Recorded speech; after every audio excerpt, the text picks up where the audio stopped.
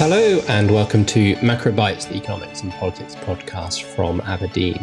My name is Paul Diggle, Chief Economist here at Aberdeen, and today we're going to talk about UK politics and the outlook for the UK economy. And there's been an awful lot going on in the UK over the past few months. Back in March, we had the spring budget. Recent IMF forecasts have pegged the UK as the worst performing major economy in 2023. There are upcoming UK local elections in May, and we're in the very first innings of 2024 general election build-up as well. So a lot to talk about. I'm delighted to be joined by Luke Bartholomew, regular guest and indeed co-host of the podcast, and Lizzy Galbraith, our political economist, to talk about the UK government's economic priorities and the outlook for the economy. So Lizzy, why don't we start with you, and can you tell us what this government's political economy priorities are? Yeah, so the government's trying to go back to basics really after what's fair to say has been quite a turbulent year in British politics. So there are five sort of key commitments that Sunak has made that are going to essentially see the government through now until manifesto writing time next year. Three of those are to do with the economy. So halving inflation, growing the economy and getting national debt falling. And then we have one related to the NHS, which is to reduce waiting lists.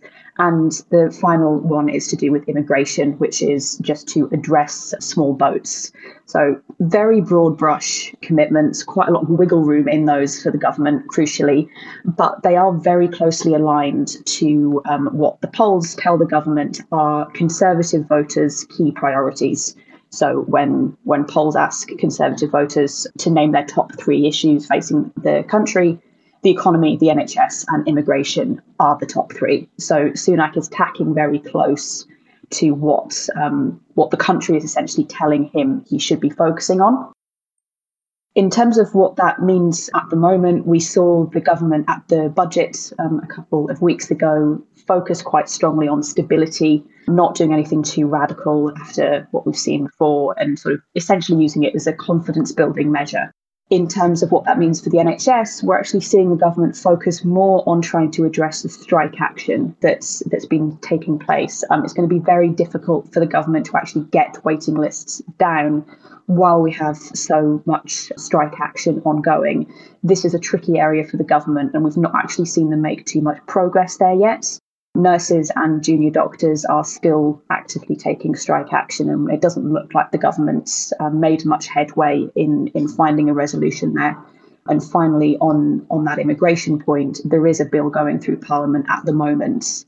So we are seeing the government make progress there. Whether it results in tangible progress in actually reducing illegal immigration numbers by the next general election, however, is going to be another matter. And that will be something certainly to watch as we get further into this year and into next. So one other priority that the government seems to be focusing on at the moment, Lizzy, and maybe it has less of an immediate political payoff, but is trying to cobble together some sort of industrial strategy, some sort of green energy strategy in response to what's happened in the US around the Inflation Reduction Act and the CHIPS Act. And we can talk a little bit in a minute about what the UK's response has been so far, but maybe it'd be useful in the first instance to set out why there is suddenly this feeling in Whitehall and the Treasury that perhaps some sort of industrial strategy is now required as a consequence of what the US has been doing.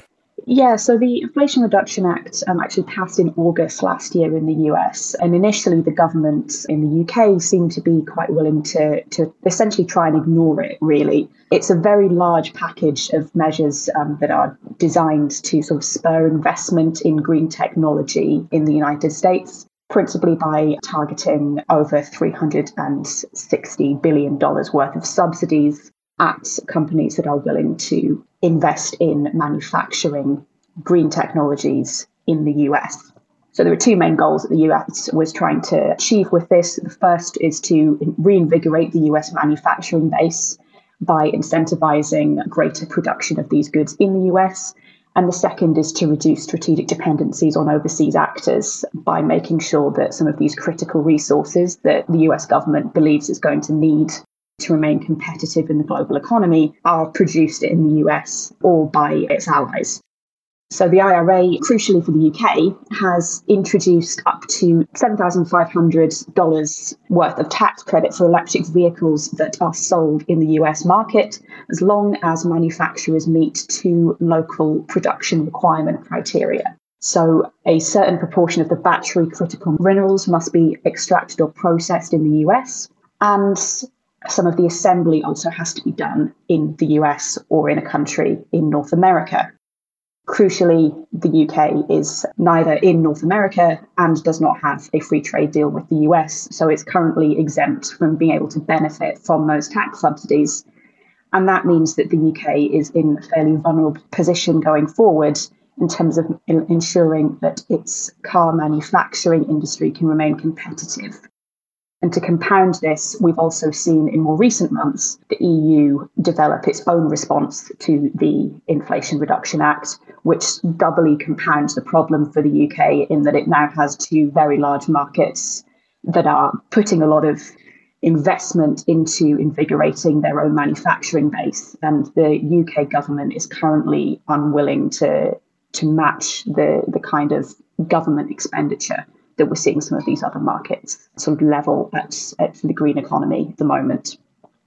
Yeah, as you say there, Lizzie, the UK government not necessarily willing to level the kind of money that other countries or regions are throwing at the issue at the moment, and perhaps that reflects long-standing scepticism in Treasury in general, and maybe the Conservative Party as well, about industrial strategy and inefficiency that might flow from that. But with those concerns notwithstanding, they did still have this Green Day that was meant to be a series of announcements around that. So what did the government manage to announce around that? And, is there possibility of any more coming down the path as well? Yeah, so Green Day was an interesting exercise in government communications as much as anything else. In the end, the government effectively overpromised what it was going to deliver on the day, and has disappointed a lot of the stakeholders that were invested in seeing the government actually go a bit further than it ended up doing. So Green Day itself ended up mostly being a package of previously announced measures and a few additional commitments around investment in things like battery factories, but nothing really substantive, nothing with any money attached to it. And the government did actually see a bit of backlash from that, particularly given the detail and the scale of other economies' commitments in these areas. So what we're going to see the government do is we're going to see them sort of go back to the drawing board a little bit on its green industrial strategy. We're not going to see the government try and copy the EU or the US, but what we are going to see is have a second go, essentially, at trying to get some of these measures through. One of the big things that the government is trying to do at the moment is to negotiate with the US to secure an exemption to this production requirement that the IRA introduced. Japan has already successfully done that, and the UK is very hopeful that it's going to be able to get a similar exemption which would allow it to benefit from some of these subsidies without actually having to have a full-blown trade deal with the US. That would help protect the car industry in the UK from some of this potential risk of investment moving away from the UK over time. But we're not going to see the UK go significantly further than that. So in terms of what we're going to expect from the government on a more substantive response to the IRA, it doesn't look like we're going to necessarily see one.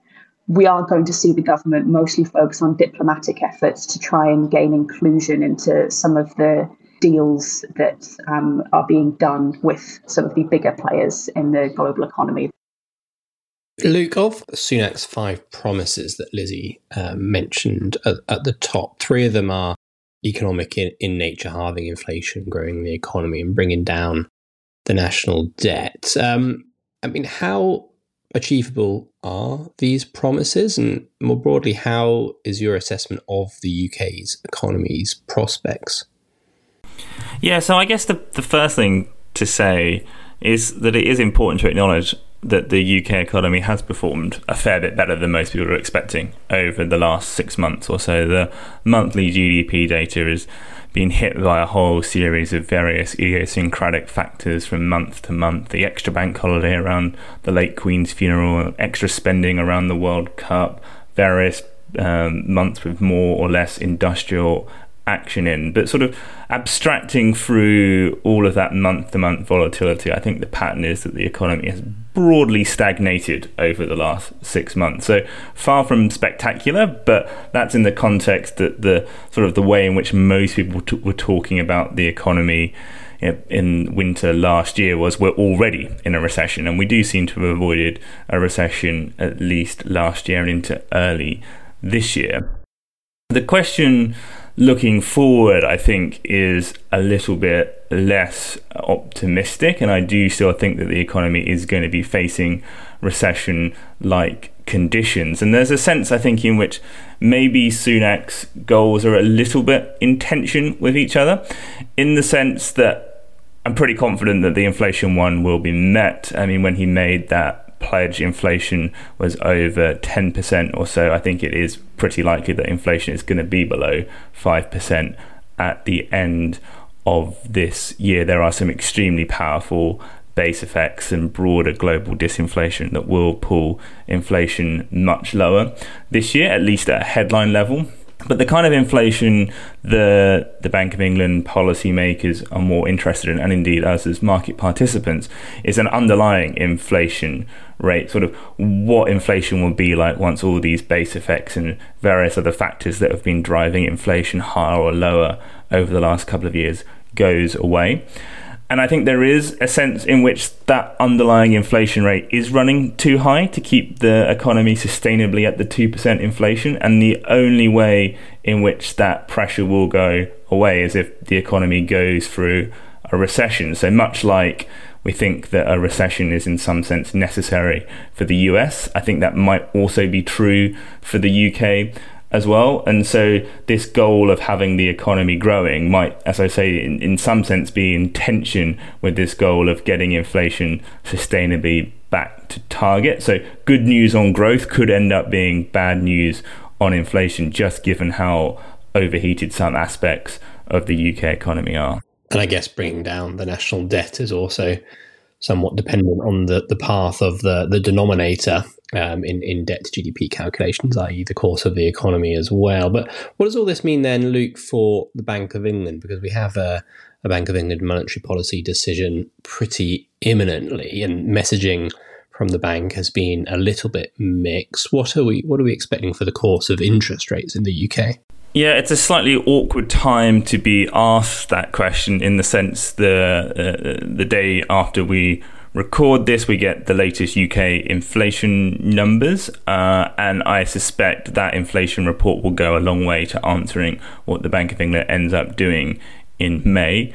Our best guess is that the Bank of England is done with increasing interest rates at this point, but I don't think that the hurdle to do one more 25 basis point increase in May is especially high. So should this inflation number tomorrow, as it is for us right now, prove to be slightly stronger, then I think it would be quite easy to see the bank doing one final hike and getting interest rates up to 4.5%. But either way, I think we're pretty close to the end of the hiking cycle. And so in many ways, the more interesting question is how rapidly and how far interest rates end up falling. And you talked earlier about the IMF's somewhat gloomy growth prospects for the UK, but another aspect of the IMF's recent round of forecast analysis was that they suggested that the underlying rate of interest in the economy, once all various cyclical factors have faded away, will remain structurally lower, and we are pretty sympathetic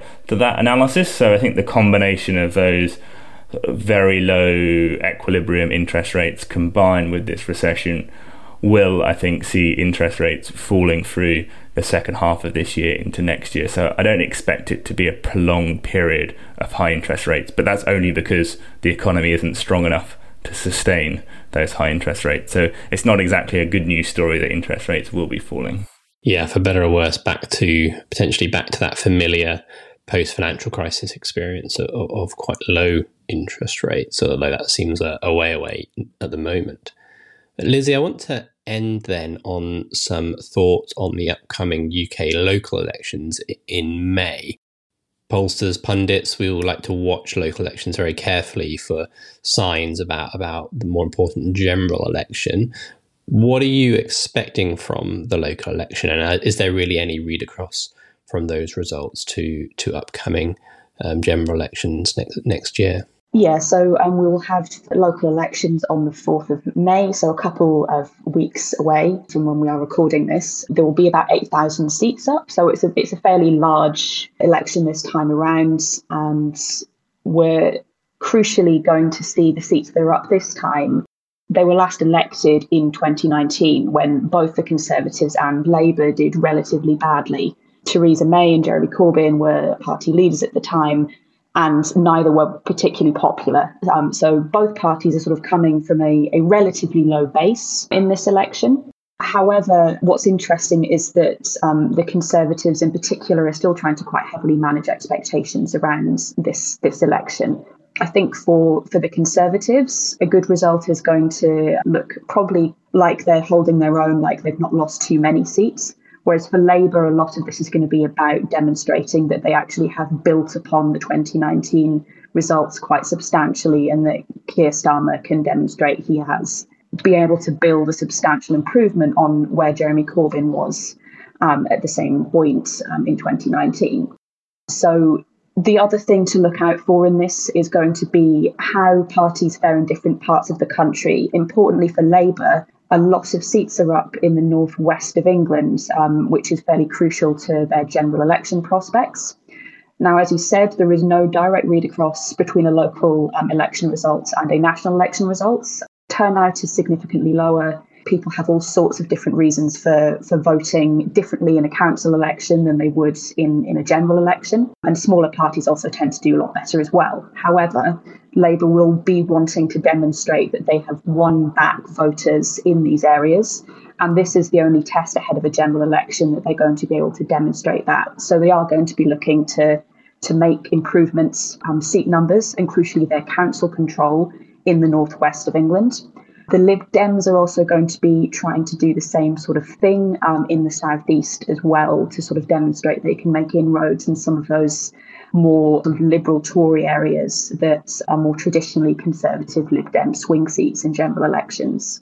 So there are going to be pockets of the country where read across into general elections will be made, but I would caution trying to read the whole result overall as an indication of any sort of general election outcome. It's a nice temperature check for where the sort of the mood of the country is, but it certainly isn't going to be any indicator of what we can expect in a general election next year. And I don't think it would necessarily be something to, trouble either party in terms of, leadership or political direction. This is more of a test of, can their key election messages land? How do they play on the doorstep? And can they translate that into any meaningful progress on that low bar that was set in 2019? Yeah, usual health warnings about reading across from local to national elections definitely apply. But Lizzy, Luke, thank you very much for your insights on the podcast, and thank you to you for listening to Macro Bites. Next time we have US academic and author Chris Miller on the show talking about the geopolitics of microchips, silicon chips. So I'm really looking forward to that episode. In the meantime, don't forget to like and subscribe to the podcast on your platform of choice. But until next time, goodbye and good luck out there.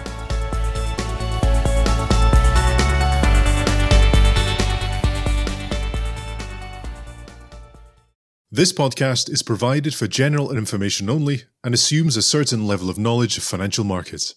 It is provided for information purposes only and should not be considered as an offer, investment, recommendation, or solicitation to deal in any of the investments or products mentioned herein, and does not constitute investment research. The views in this podcast are those of the contributors at the time of publication and do not necessarily reflect those of Aberdeen.